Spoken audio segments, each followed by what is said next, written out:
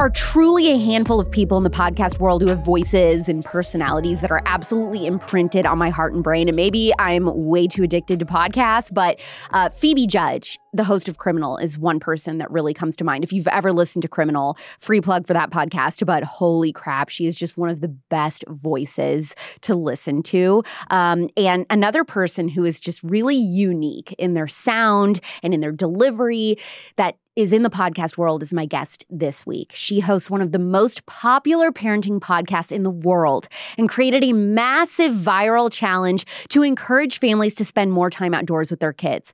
Multiple times a week, she interviews different game changers and experts who specialize in children, parenting, nature, and learning. And I have learned so many new things because of her podcast. I've also gotten a lot of book recs, and I'll talk about that in a second. She's a homeschool mom of 5. She lives in Southeast Michigan.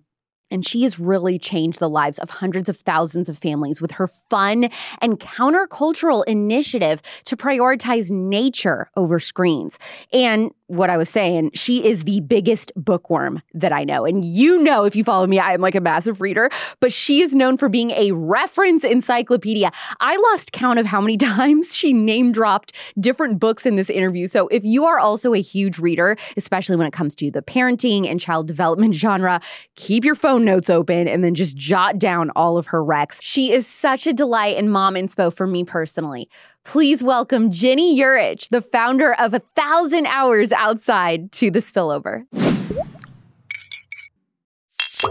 Ginny, I cannot tell you how full my heart is to be able to interview you. You are such a talented interviewer. Like, I could listen to you interview a brick wall and I would be so entertained. Your podcast, I think it's also super good for de-stressing, which I think is funny. I think it has a lot to do with probably your voice. But did you ever think that you would be hosting one of the biggest parenting podcasts in the world?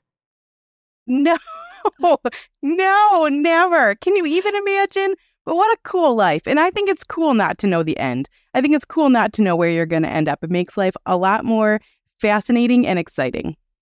You are traveling all over the country. You speak a lot. You're talking to moms. How are moms doing really right now?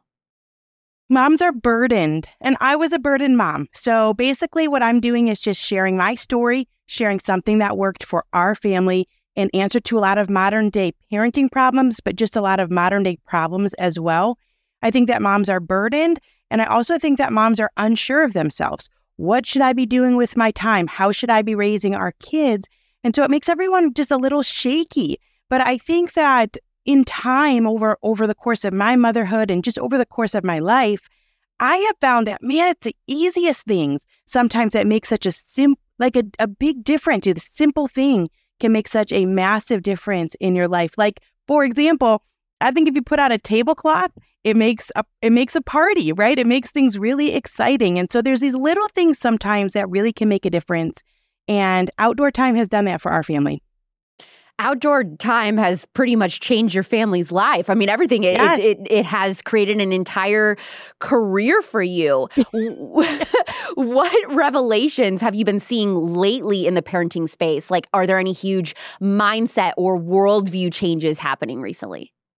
Well, here's what's changing. Change is changing. And Neil Postman has a book called Amusing Ourselves to Death, where he talked in the 1980s about television and how that is really affecting culture. Well, then he said change changed. So we used to have change that was, everything's always changed. Life has always changed. But in the past 5-10 years, it's changing more rapidly.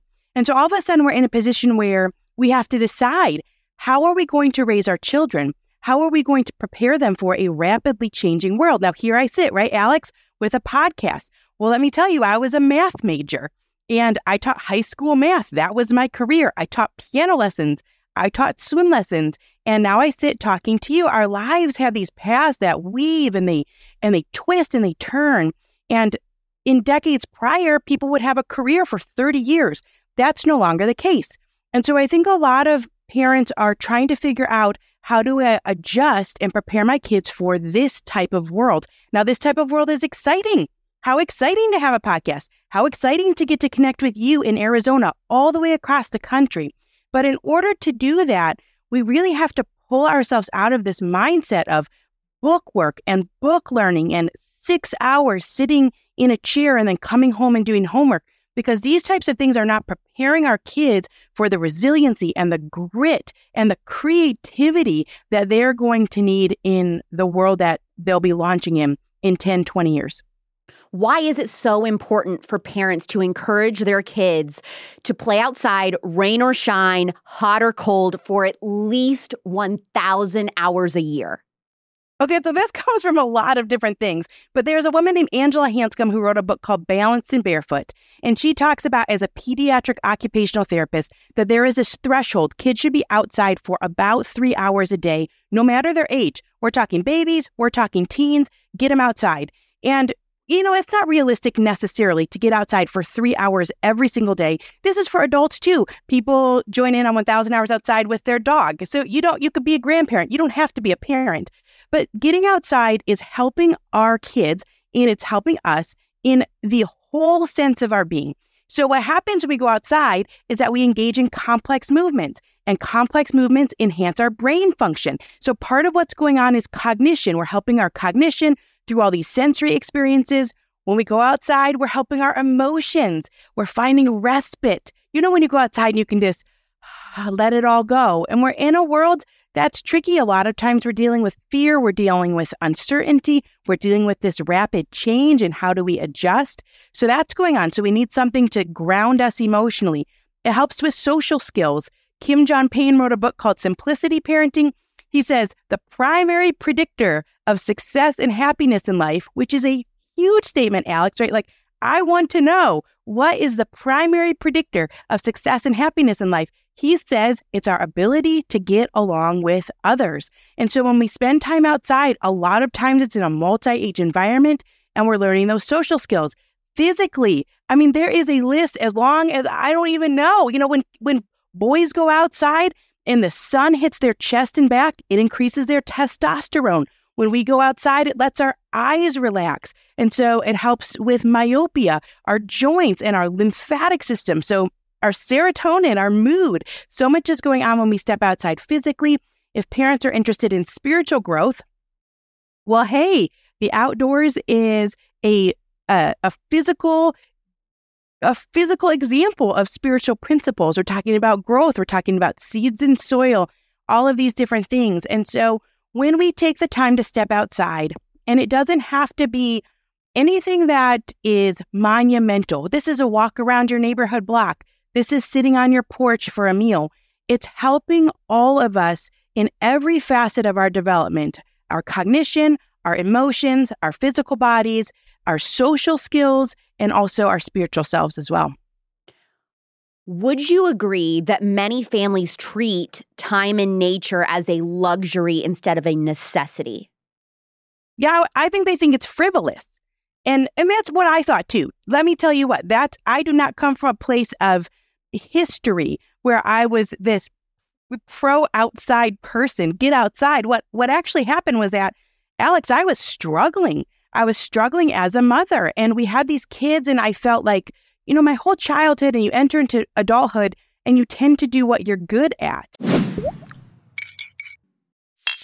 Every time I run out of my hydrating retinol moisturizer from Nimi Skincare, I can always tell my pores are just more clogged. I can literally feel the texture change in my skin. And faith, family, freedom, and femininity are at the core of everything Nimi Skincare does. Like, their values are amazing. So it says a lot that their products are even better. And you can get an entire 3-step skincare routine for under $100 right now with code Alex Clark. And I always recommend the Daily Glow Up routine. That's what it's called on their website. Those 3 products under the Daily Glow Up routine. You'll get the Hydrating Daily Cleanser and Toner, Hydrating Cleanser to help brighten your skin complexion, add that extra hydration if you're dry like me. And then you've got the Retinol Lifting Moisturizer Cream, which will leave your skin feeling so refreshed and so smooth. And Nimi Skincare, it's paraben-free, it's cruelty-free, and it's handmade in the USA. We love to see that. You're going to see a noticeably more radiant complexion, visibly reduced fine lines and wrinkles thanks to that retinol. And by the way, speaking of the retinol, Retinol in products like this moisturizer, I notice for me, it really helps clear up any small breakouts that I get to. I've never had like major acne problems, but I definitely get clogged pores, and around certain times of the month, I can see a little bit of breakout stuff going on. The daily glow up routine from Nimi is also great for producing collagen. Now, here's a big deal. Every year we lose 1% of our collagen as we age in our face. That is a significant difference. It's I would say, besides fine lines and wrinkles, your loss of collagen is going to show age more than anything else. And thanks to the resurfacing that you're going to get with Nimi's retinol moisturizer, your skin is going to feel so much smoother in texture, just like mine does.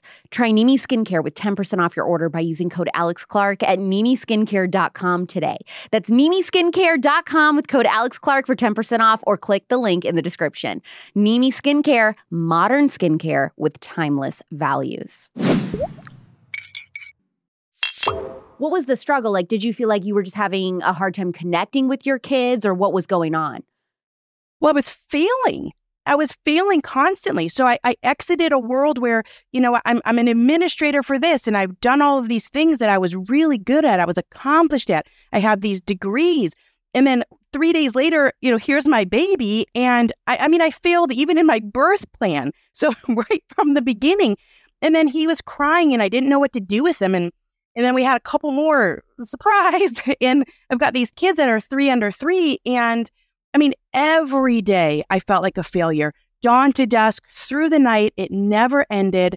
And I was in a dark place because I wanted to love being a mom, but I wasn't loving being a mom because I was so overwhelmed by it. And getting outside, someone told me about it. There was this British educator from the 1800s, Alex, who said that kids should be outside for 4 to 6 hours a day whenever the weather is tolerable. That is not how we live here in America. We sign our kids up for this program and that program and this thing, and we're running from thing to thing, and it's so much output for everyone. And then you're exhausted. And so this person, you just read somebody talking about how, like, hey, do you feel overwhelmed as a mother? Just go outside. And then what'd you do? Just stand in your yard. And then you're like breathing deep, like, okay, wait, this is a good step. Basically. Well, this is what happened. So Charlotte Mason is sort of this person, this guru that a lot of homeschoolers go to. She's got these 6 volumes of work. I've actually only read one of the 6. And I was told about her by a friend. And the friend didn't tell me that Charlotte Mason was from the 1800s, or I would have written it off. I didn't know. So why are we listening to someone from the 1800s? But people are still going to Charlotte Mason for a lot of parenting principles today. So this friend of mine, we had these little kids, Alex, and she says, hey, I want to try this. And I thought that, no, this is not going to go well. I'm thinking like, okay, my kids will play with Play-Doh for 15 minutes. We go to the library and like everyone's crying and fussing, and it's 45 minutes. So I'm thinking, go outside for 4 hours. That's not going to work. That's going to crash and burn. But this friend of mine, she says, let's try it. And literally what you said is what happened. We went to this park. This is in 2011 with a picnic lunch and a picnic blanket. And I'm like, what are these kids going to do for 4 hours? We met at 9. We're staying till 1 p.m. It's just no playground, grass. There's no playground? No playground, just grass, a creek bed. And I sat on a picnic blanket with my girlfriend, and we each had a baby, and we nursed, and the baby slept. And the older 4 kids, she had 2, I had 2, just ran around. They ran around, and I got to finish a conversation. I felt so at peace. And this is the thing, it was the first good day I had as a mom. I had been a mom for 3 years and had not had a good day yet. And it was the first good day I had. And so what happens is this is providing for everyone. It's providing for the newborn all the way through the grandparent, the mother, the father, the aunt, the uncle. It helps everyone. Nature meets us where we're at our age and stage in life. Do you ever, Ginny, find it ironic that it was the internet ultimately that was the catalyst through you to encourage people to spend more time outside? Isn't that how everyone's doing? Yeah, it totally is ironic. So I started off with a blog in 2013. Isn't that like what everybody did? I don't even know if you were alive then. You were probably a little kid. I graduated high school in 2011. So you were doing your picnic with your friend, and I was graduating high school. There we go. So I started off with a blog, and then for a very long time, people thought, well, this is a really silly idea. But it caught on over the years. But yeah, definitely it has caught on through the internet. So this is about balance. Our kids have an Xbox and we do screens in our house. So we are pro screen. I mean, I think it's a tricky thing. I'm very intrigued by the families that have no screen. In some ways, I wish we would have done that. Some families have no television, nothing, and I think that's really cool. But we didn't go that route from the beginning. We're trying to bring back balance. Kids are outside for 4 to 7 minutes a day. These are the statistics, and they're on screens for 4 to 7 hours. Oh. It's imbalanced. And so explain the number, the timeline of 1 year. You didn't say, hey, 10 days a year outside. You said 1,000 hours a year outside. Why that number? Well, sure. So it goes with both things. It goes with this Charlotte Mason. She was 4 to 6 hours whenever the weather's tolerable. And Angela Hanscom, who's this pediatric occupational therapist, talking about that kids ideally could use 3 hours a day of outside play. And because I was a math major, I decided to add up how much time we were spending outside. And we were outside for about 1,200 hours a year. That matches the average screen time of American kids.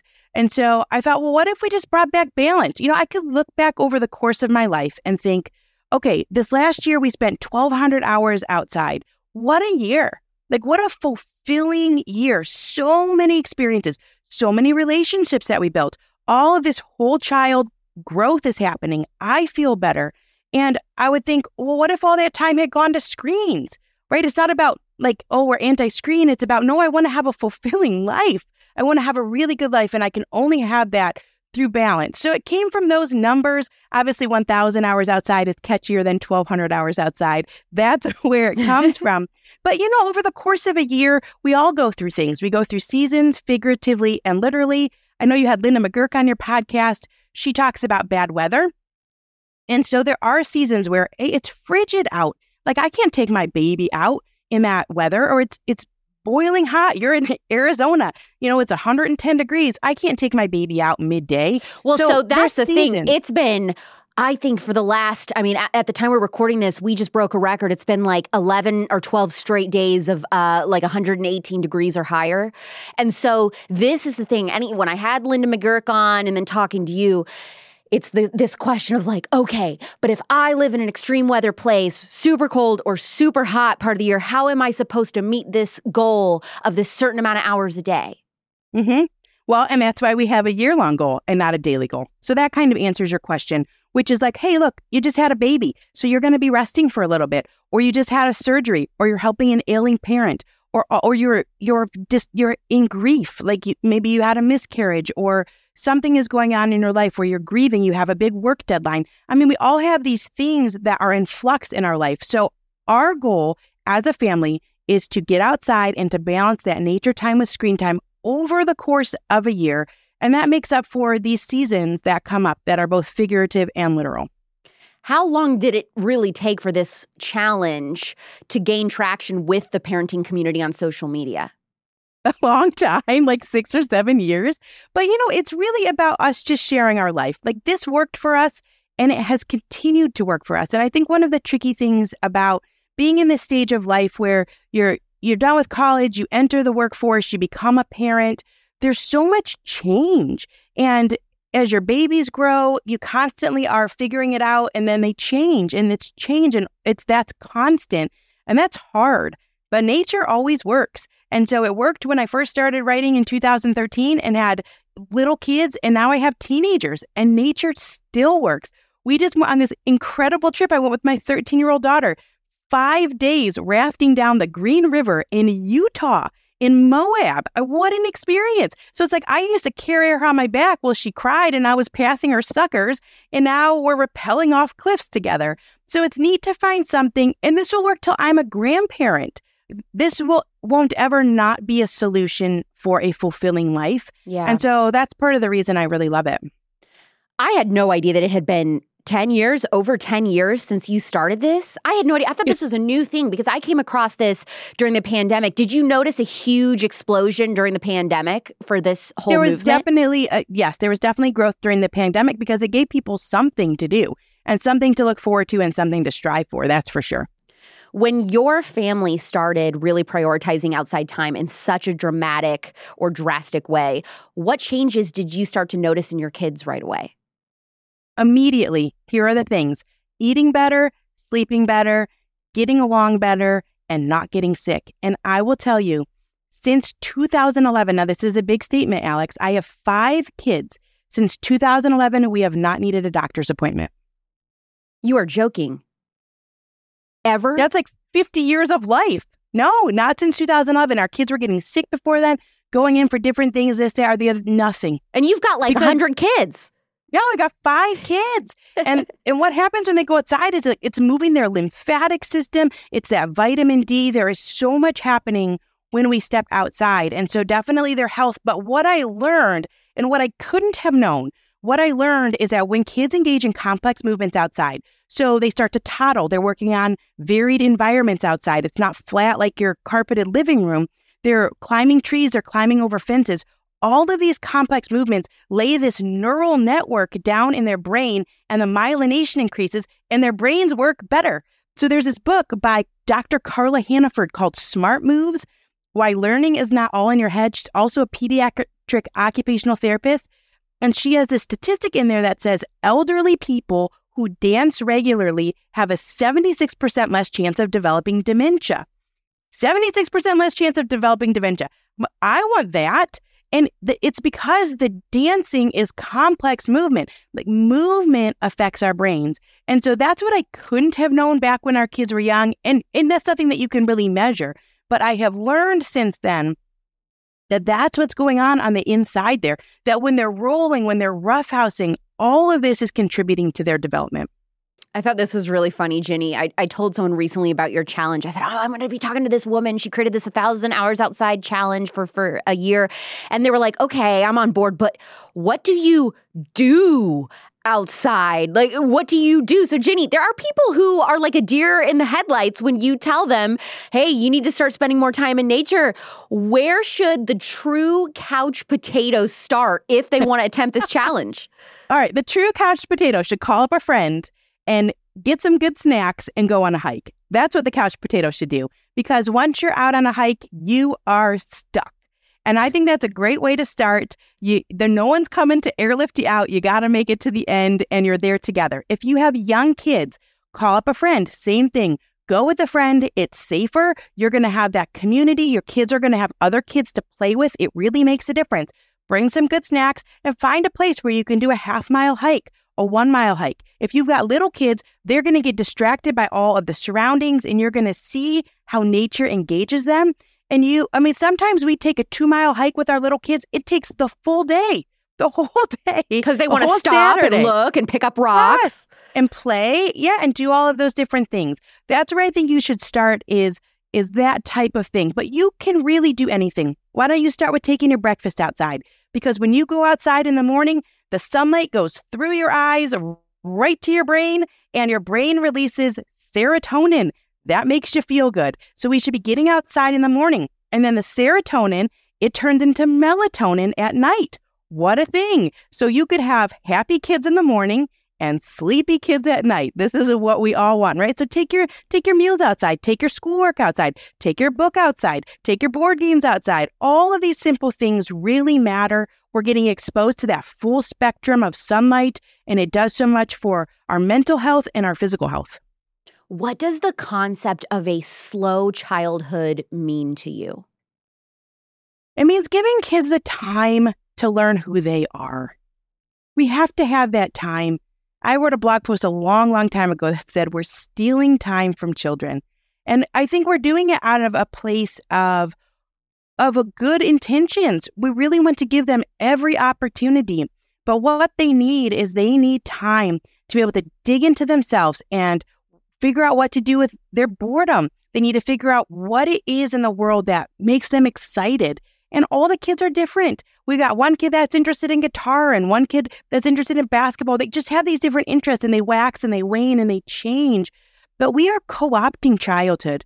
We have taken almost all of it, and we certainly have taken the best parts of it. We have taken the 8 to 4. When our oldest son was getting ready for school age, he was 5. Now we homeschool. But our initial reason to homeschool was because the bus showed up at 8 in the morning and it didn't come back till 4:45 in the afternoon. Age 5.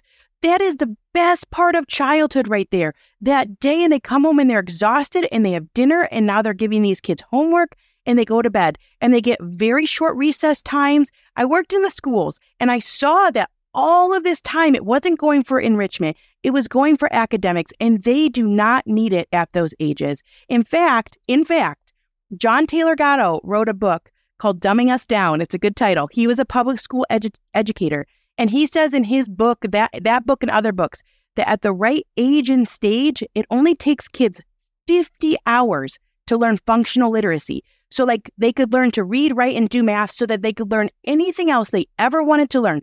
50 hours. And yet we're taking thousands of hours out of our kids' childhood for just academics. That's it. What about the rest of them? Yeah, I had Heidi St. John, a mutual friend of ours, on in the last couple months to talk all about homeschooling and busting myths on homeschooling and stuff. And that is, she was very passionate about that as well. But I always tell people who say, well, I can't homeschool and everything, I don't have the time because I work or things like that. I'm like, you only have to homeschool like 1 to 2 hours a day even. And you have all this other time. Like you do not have to be locked to this 6, 7, 8 hour day of work. Right. Can you find 50 hours over the course of elementary school? I mean, that, and then they're off. And I was nervous about it. This is different than how I grew up, obviously. So we're nervous and we don't want to screw up our kids. We got these knocking knees. And I remember this one time we learned to read, our son learned to read. He's older, 7, so a second grader, not kindergarten. And I'm nervous. Like, am I going to mess things up? And then I remember going somewhere and we're at a nature center and we're talking about the kind of snakes that live there with one of the workers. And then he starts spouting off all these facts. He knew more than the other kids. Yes. And I'm like, I don't know any of that stuff. And he knew it because he said he read it. And I thought, well, this is the point, is that there are millions of things of value to study, and we can give our kids more time than they're currently getting. That's a slow childhood.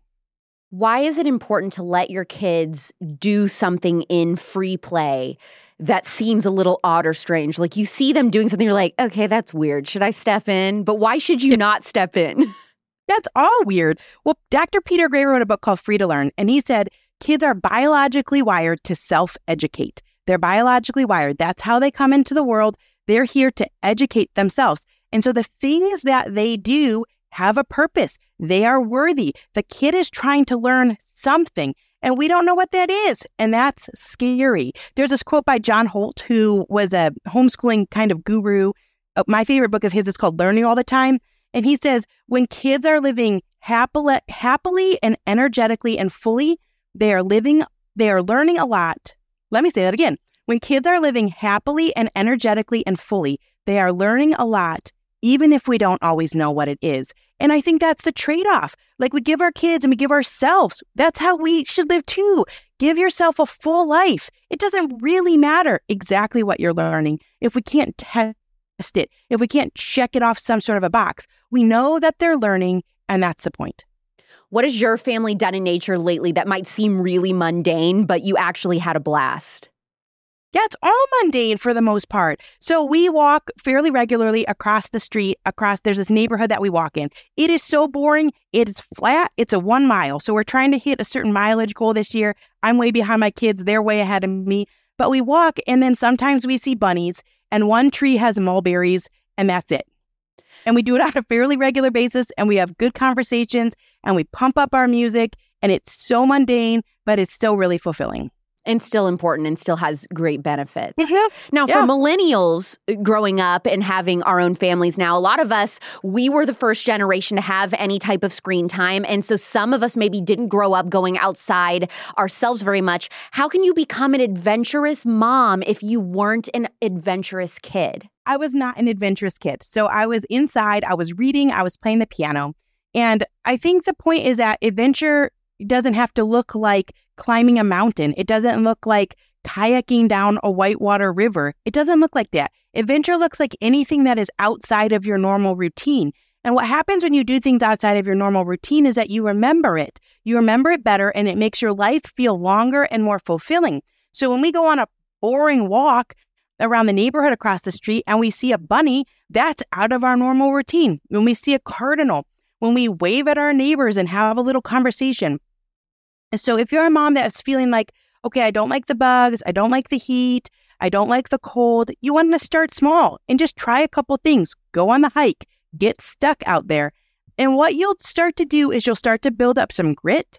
You'll start to build up some resilience for it. I mean, this nature is unpredictable. The rest of our life is fairly predictable. And we want to be in these situations that are a little uncomfortable. They help us to grow as people. Michael Easter's got a great book about that called The Comfort Crisis. So if going outside and taking a walk in the nearby forest is adventurous to you, that's an adventure. And so you start there and you grow. Is the 1,000 hours outside challenge something a family can start no matter how old their kids are? Absolutely. Yes. And you can do it even if you don't have a family, or even if your kids are grown and now you're a grandparent, and your dog can be a 1,000 hours outside dog. I mean, it really does not matter. Nature is for everyone from the newborn all the way up through end of life. How does a parent leave their kids with a legacy of connection to creation? Ooh, well, we have to go outside in it, right? We have to go outside. You know, I remember as a kid, I've always loved the Bible. I loved it even since I was really young. And I remember reading these verses in Deuteronomy that talk about when we parent and when we walk by the way, that we should be talking about spiritual principles to our kids. And I remember thinking like that sounds a little contrived or boring. But in the last decade, as we've spent more time outside, what you see is you see this depiction of God's hand woven everywhere. And so it makes it a place where you can really have those deep conversations with your kids as they get older. So here's an example. You can go and you can find monarch caterpillars. It's underneath the milkweed. And you look underneath and it's like adult hide and seek. The kids love to do it. And you find these little caterpillars and they are green and yellow. And they start so small you can hardly see them. And then they get to be pretty big in just a couple weeks. You're feeding them these leaves. They're pooping in the container. You're cleaning it out. And then in just a couple weeks, they form into this emerald green. They shed their skin and they're this emerald green chrysalis with these gold dots that swirl around, and they're beautiful. And they harden up a little bit. You could hang them around your house on little strings. And then a couple weeks from then, that chrysalis will turn black. And you can kind of see inside, and it's black and it's orange. And then all of a sudden, out comes a butterfly. And you had a green and yellow caterpillar that is now an orange and black butterfly. And it tastes with its feet. And it has a proboscis. And you can tell if it's male or female. It's got dots on the wings. And it's so exciting. And the Bible says, we are new creatures in Christ. The old is gone. The new has come. And so God has given us all of these physical ways to teach our kids these incredible spiritual principles. And so when we're out in nature, we see those things and we can use those as a way to help our kids remember that the heavens declare the glory of God and the skies show the work of his hands, and all of the symbiosis and the variety, all of these things can be used to teach our children and to connect them to their creator. You've created a bunch of ways for families to be able to keep track of their hours. So you can do like a piece of paper that you print out that you color in. You also have a digital app that they can download and log it that way. Now, how tiring is it to always get asked, well, does it count if I'm in a pool? Does it count if I'm in a tent? What if we're on concrete? So let's settle this once and for all, Ginny. What counts and what doesn't towards your 1,000 hours? Yes, because this has become like my full-time job. And I was actually talking to a person this morning for a podcast, and he said, now, would you count indoor basketball as outside time? No. I know. You said indoor basketball. So here's what we count. Now, listen, this is not about being dogmatic. This is about a lifestyle change. It's about celebrating whatever time you can put toward hands-on real-life moments. If you are a single parent and you cannot get outside for 1,000 hours, that is not a big deal. You just do what you can, but by having a goal, by being intentional, it's going to change your life. This is a simple premise with a profound impact. Whether you hit 1,000 or you hit 600, and some families are doing way more than us, they're at 2,000. So it doesn't matter the exact minutes and numbers that you come in. So part of it is just knowing, like, chill, it's okay. It doesn't have to be, I was driving to the zoo and my windows were down, and can I count that on my chart? No. Okay, you cannot. You cannot. So we just say, well, for our family, we say nature above and nature below. So that does not include your tent. Wow. It doesn't really include your garage with the door open. So nature above, nature below. I mean, maybe you want to include your porch. I mean, it's just a thing. So it's never been a thing with strict rules, although people do ask a lot. Like, so here's an interesting question that we've gotten asked a lot, Alex. Someone will say, what if I'm walking around the block and my baby is in the stroller? Does that count? Yes. Yes, it really counts, because all of that full spectrum light and all that surround sound of nature that they're hearing, that all matters. That all is worth something. So we definitely get asked the does it count question all the time. And I should start charging for my answers. Yeah, you should. You got to do a little frequently. You probably already have it, but a frequently asked questions thing. Now, what happens if you forget to track for a couple months? Does that mean you failed that year, or can you start over? You explode. You spontaneously combust. Yeah. Life spirals out of control. I don't know. People estimate, they start over. It doesn't matter. You can join in anytime. It's meant to be fun. And it really works for some people, and it also doesn't work for some people. Some people are a little too uptight, and it doesn't really work for their personality. And so the conversation is, this is good for you. And it cannot be the thing that we leave as a leftover thing for our leftover time. It has to be one of the foundational pieces of family life in childhood. That's the conversation. And for us, we have a goal for it because it's kind of a pain. I like to be inside. There's no bugs in here. I can keep the temperature 70 degrees. And I have all sorts of things I'd love to do inside. I could clean my house forever. I could clean forever.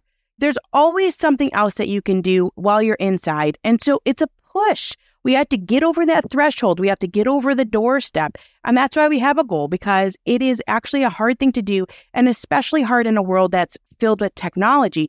I mean, when we were kids, and you may not have experienced this, but when I was a kid, it was at noon, the cartoons went off on Saturday. And so I had to find something else to do. I had no other choice. Well, now, I mean, there's constantly streaming content. So kids could utilize that for their whole life. It's harder now for them to pull them away from it.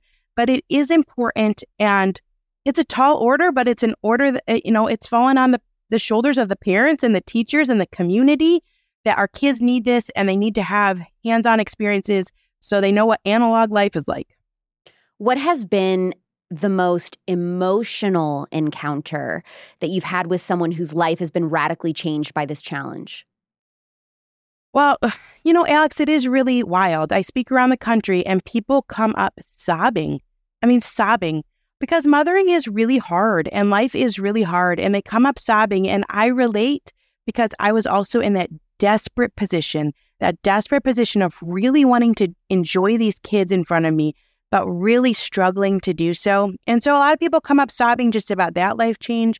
A lot of people come up talking about periods of grief in their life, like they're struggling with infertility, they had a miscarriage, they lost their mother, and they will talk about how nature held them through some really dark days, some really dark times.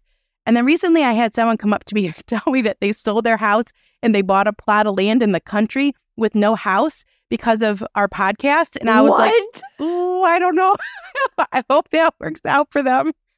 That kind of stuff has happened really to me. I don't know where I suggested that, but I always tell people, and this is me and my audience, but I always tell people, don't put up with beliefs in your corporate workplace that you vehemently disagree with. If it compromises your principles, then you need to leave.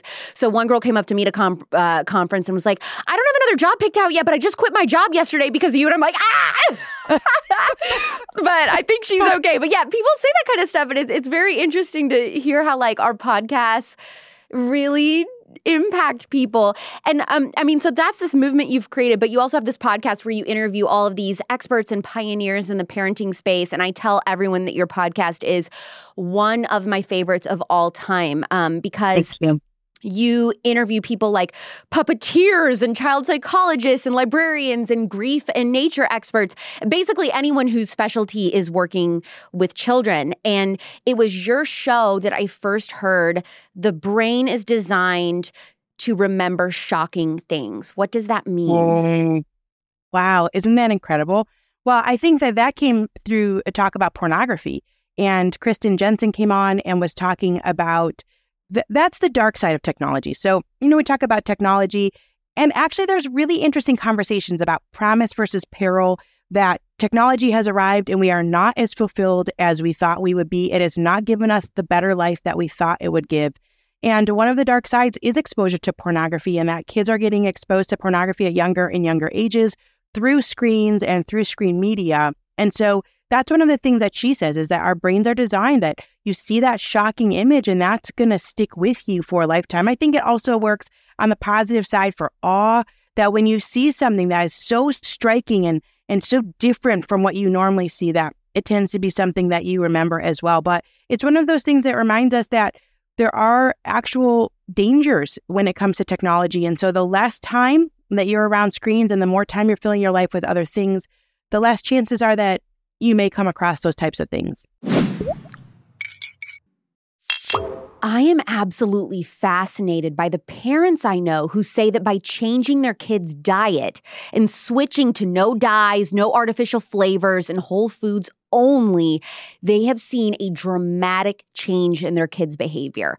Since 2011, it is recorded by the National Library of Medicine and Public Record that food dyes are linked to harmful effects in children. Artificial dyes have neurotoxic chemicals that aggravate mental health problems. And so when families with autistic children avoid food dyes in their diet, a lot of them say that they see this massive decrease in behavioral issues. And studies correlate yellow dye in particular with sleep disturbance. Food colors blue 1 and 2, green 3, red 3, yellow 5 and 6, citrus red 2, and red 40. This sounds like a Dr. Seuss book, but all of those can trigger a myriad of negative behaviors in most kids. And you may not know this, but I'm a CASA volunteer with foster kids. And the little girl that's on my case currently, she has significant trauma. And so when her placement eliminated food dyes and artificial flavors and colors, they told me, they were like, Alex. Well, they said, Miss Alex, the tantrums decreased dramatically, and I was able to include that in my court report for the judge for this child. Double checking the ingredients in every snack, salad dressing, and juice that we drink is equally important to how we look at controlling weight, because it can be controlling your emotions. And this is why I switched to squeezed juice. That's their name, squeezed juice, 5 flavors, 100% juice, never from concentrate, no water added, non-GMO, and all natural juice, fresh, squeezed in California and shipped on dry ice straight to your door. It is so fast that if you snap your fingers, it'll be there. And if you want juice squeezed fresh in your kitchen, but you just don't have the time or the patience to do it, I get it. Try squeezed juice. Their ingredient lists look like this: mandarins, pomegranates, ginger, carrots, turmeric, strawberries, matcha, cucumber, and more. Nothing shady, just whole ingredients, fresh squeezed, shipped directly to you from a conservative-owned family farm in California. Get rid of the Capri Suns and start packing squeezed juice in your kids' lunches. Click the link in the show notes and use code ALEX for 25% off.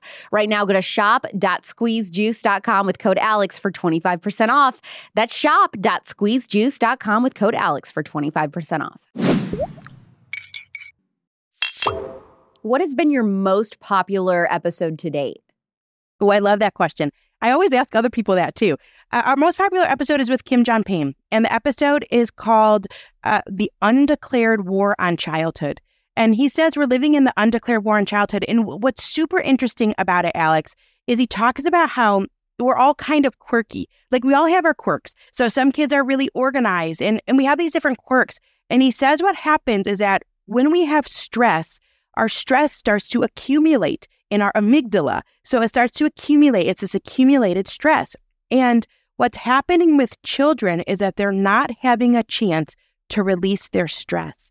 And so it's building and it's building. And he says it's tipping them into disorder when really they just be kind of this cute, quirky kid. And he said you can bring it back, but the way that you bring it back is you have to turn down the tap. Like, you cannot be pouring so much into our kids' lives. So he talks about how during the day, kids are meant to play. And when they play, their body releases neurotoxins. That's part of what's happening when they play. It's not frivolous. It is so important for their well-being that they have downtime. It's important for our well-being that we have downtime. And so his is up there. I had on Steven Ranella, who has the show Meat Eater. His is up near the top. And he talks about, his book is called Outdoor Kids in an Inside World. And he has some really fun ideas about, well, and he talks about just like the hard parts of it. Like, I'm fighting with my wife and she thinks we should bring these clothes. And some people were like, ew, why are we talking about this? And I'm like, this is really what's happening. That's real life. When you go outside, you have to make a lot more decisions than you would have had to when you stayed inside. And sometimes you make the wrong ones. Sometimes you have a really awful time. That happens. And so that's part of it, is that you have these different struggles. And so his is one of the top ones too. Two people that you've interviewed that you say have changed your life that also have changed mine. And I love their books too. And I've also interviewed them on my show. Linda McGurk, we talked about There's No Such Thing as Bad Weather. She wrote that book. And then Dr. Nicholas Kardaras, who wrote Glow Kids. Mm-hmm. Obsessed with both of them. Did you read Digital Madness? I have that in my TBR shelf, but I haven't read it yet. Okay, but that one's really, really good too, because he wrote Glow Kids. I mean, that book is 10 years old. That's an older book. But he wrote Digital Madness. Bump it up your list. Okay. Because he wrote that one in response to, okay, now we understand that these digital things are really affecting us, that the video games are trying to lift our blood pressure and our galvanized skin response and all of that stuff.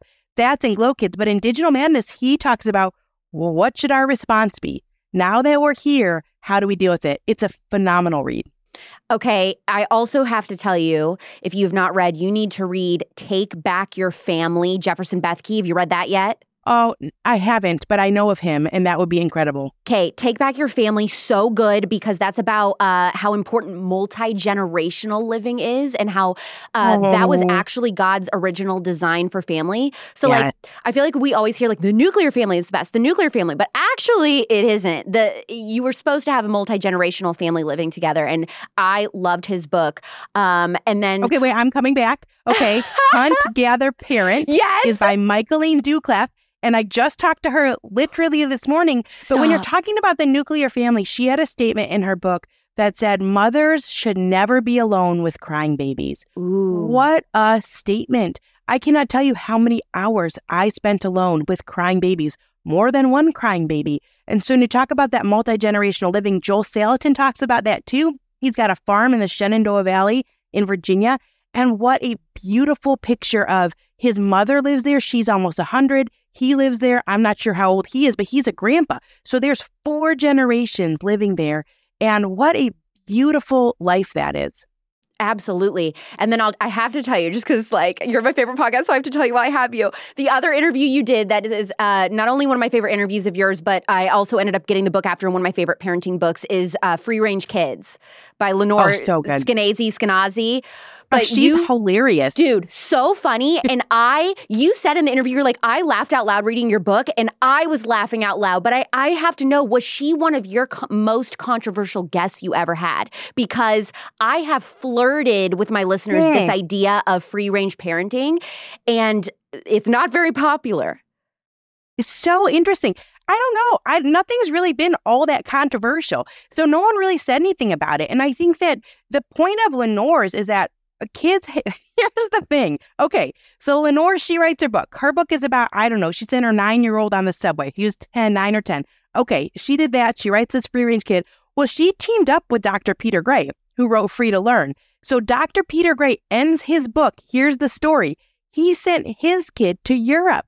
His son wanted to go to Europe for 2 weeks. He was super into Dungeons and Dragons. His son came to him and said, I'll work. I'll pay for the ticket. I'll figure everything out. Now, this is in the 80s. There's no internet. His son was a type 1 diabetic. So they were kind of nervous about his health. But he was so determined that the parents let him go. And he was 13. Everyone listening is gasping. 13 years old, go to Europe by yourself, and you're diabetic and all this? 2 weeks, no cell phone. They said he called home collect twice. When was this? What year? In the 80s. It happened in the 80s. And he said that it was a little controversial then, but not too much. But Ginny, what do you think he would say now in 2023? Do you think that he would still feel confident in 2023 letting a 13-year-old gallivant across Europe alone? No, probably not. And I did actually ask him, how would you parent today if you were a parent right now? And he kind of skirted around the question. to be honest. Yeah. See, that's the thing people say, like, I would have done this stuff in the 80s or 90s, but I wouldn't do it now. Yeah. Well, and I think there's just, there's balance. You got to find balance. So, for example, I had just read his book and just talked to him, and we were at a theme park. So you grew up in Indiana. I'm not sure if you ever went to Cedar Point. Of course I Ohio. did. Yes, Sandusky. Yes. So over in the Midwest, and we're at Cedar Point. It's closed in, and I'm there, and on a group of teenagers, including my son, are doing their own thing. And I kept thinking, I should check in. I wonder if he's okay. I wonder if he's got food. And then I kept thinking, wait a minute, like Peter Gray sent his kid to Europe. I'm like, I can chill out. So I think sometimes those stories just allow us, at least in these smaller moments, to chill out. Like it's not that big of a deal, especially in comparison to some of these other stories. All right. So as we wrap up, you have said that your goal ultimately is that for this 1,000 hours outside movement to be obsolete. Why would you say that about such a beautiful thing that you created? The ideal is that this would just be a part of our life, right? This would just be a part of our lifestyle. And I think that it may not ever get there just because of the influence of technology, but maybe it will. And I think there are a lot of families who say, look, I kept track for a year. We took the chart. It's free online. We blew it up. We put it on our wall. Our kids colored it in. And by the next year, we didn't need to do it because we had already changed our lifestyle so radically that we know we're getting the amount of outside time in that we need. And so when we talk about things being obsolete, when I was a kid in the 80s and 90s, no one paid attention to the time that they spent outside because kids just did it naturally. Even though I was an indoor kid, that's what I would consider myself. But we had recess. We had a couple recesses. I walked a mile to school. It was a mile home. We played baseball with my dad when he would get home from work. So we spent time outside. It was natural. It was a natural part of the childhood environment. And it's not anymore. So if we could get back to that place where it's a natural part of the child's environment, then I'm going to have to change my name. Yeah, you might have to. Oh, this is going to gross you out. Did you know that ground beef is the most recalled and contaminated meat sold in America? That's because it's often made up of meat coming from dozens of sources and countries and all being blended together. All you end up with is trouble and really lackluster flavored ground beef. Good Ranchers ground beef is 100% American, made from Angus cattle, and they're never given antibiotics or hormones. And that's not just better ground beef, okay? That's the best ground beef in the country. And right now, it's completely free. You can get free ground beef from Good Ranchers today for 2 whole years by subscribing today. That is a $480 value. Good Ranchers is the only meat company that promises to lock in your price for 2 years when you sign up. This is the best meat in America with zero inflation. What more could you want than that? No other meat company offers you this kind of savings on 100% American meat with a locked-in price. That's because no one else is conservative owned and operated like Good Ranchers. Go to goodranchers.com/Clark with code Clark for $25 off and $480 worth of free ground beef in your first 2 years. That's goodranchers.com/Clark with code Clark for over $500 in savings and 2 pounds of free ground beef in every box for 2 years. Find the link in the show notes, ditch the meat aisle, and subscribe to Good Ranchers. American meat delivered. I mentioned earlier that there are people that are overwhelmed with this idea of going outside because they don't know what they could do. But the good thing is that you wrote an entire book with ideas of what to do outside. Yeah. So tell us about your book and then your podcast and how often you release new episodes. Okay, well, here's the thing. I am not very good at this. So I actually have 3 books, all called 1,000 Hours Outside. And they're all different. They're all different. Whoops. Whoops. So that's kind of what happened. That's a thing. I don't know. It just all of a sudden, that's the 3rd one. The one that you have there is actually the 3rd one. It came out in December with DK Publishings, and people sent photos from all over the world. It's a very cool book. It's filled with ideas. So if you're feeling like, look, hiking's not going to cut it for me, or it's in the middle of the winter and I don't know what to do with my kid, that one is filled with ideas. And you'd be surprised how fun, simple, hands-on nature things can be. They're very engaging, even for your teenagers. So that's the 3rd 1,000 Hours Outside book. They all have different subtitles. I have a new book coming out in November that has its own title. Oh, so thank this is God. super exciting. way. What's that one going to be about? This is the book I've always wanted to write. It's called Until the Streetlights Come On, How a Return to Play Brightens Our Today and Prepares Kids for an Uncertain Future. So it's about how we can have a good today and a good tomorrow. We don't have to sacrifice today on the altar of tomorrow, preparing kids for college when they're 2 years old. We can really have full lives today. And really, that's for anyone.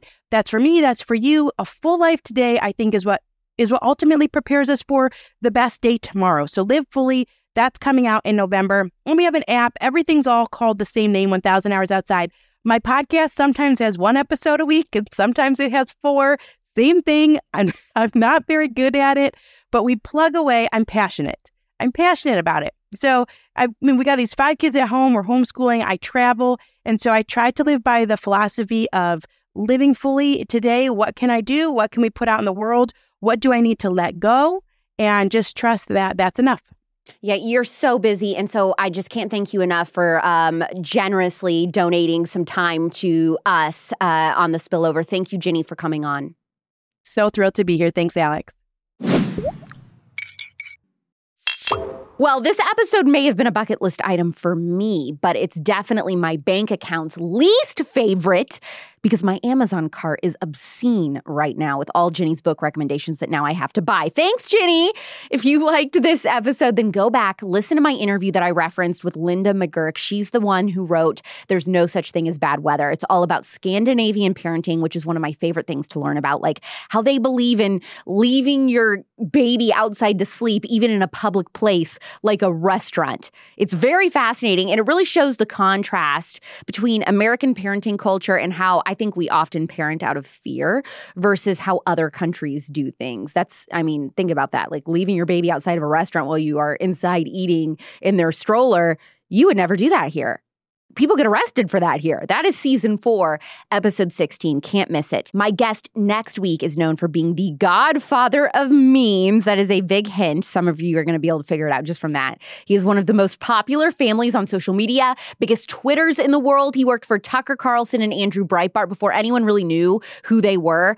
We discussed the deficit of young conservative men seeing the reward in the risk of marriage, because marriage is a risk, but you have to go into it thinking like, well, the reward outweighs the risk, right? But a lot of guys aren't doing that. And we also talk about why some weirdos online think dads shouldn't help change diapers. Yeah, this is a new discourse on social media. And what women are doing wrong when it comes to finding a husband. Every week is a new interview with a unique guest or expert with an incredible story. So subscribe and leave a 5-star review to support us and let us know how we're doing. The Spillover is back next Thursday at 9 p.m. Pacific, midnight Eastern on Apple Podcasts and Spotify. It's the same time and same day every week. And you have the option to watch every single episode by subscribing to Real Alex Clark on YouTube, where you'll also find a boatload of other videos and content from me. I'm Alex Clark, and this is The Spillover. Love you, mean it. Bye.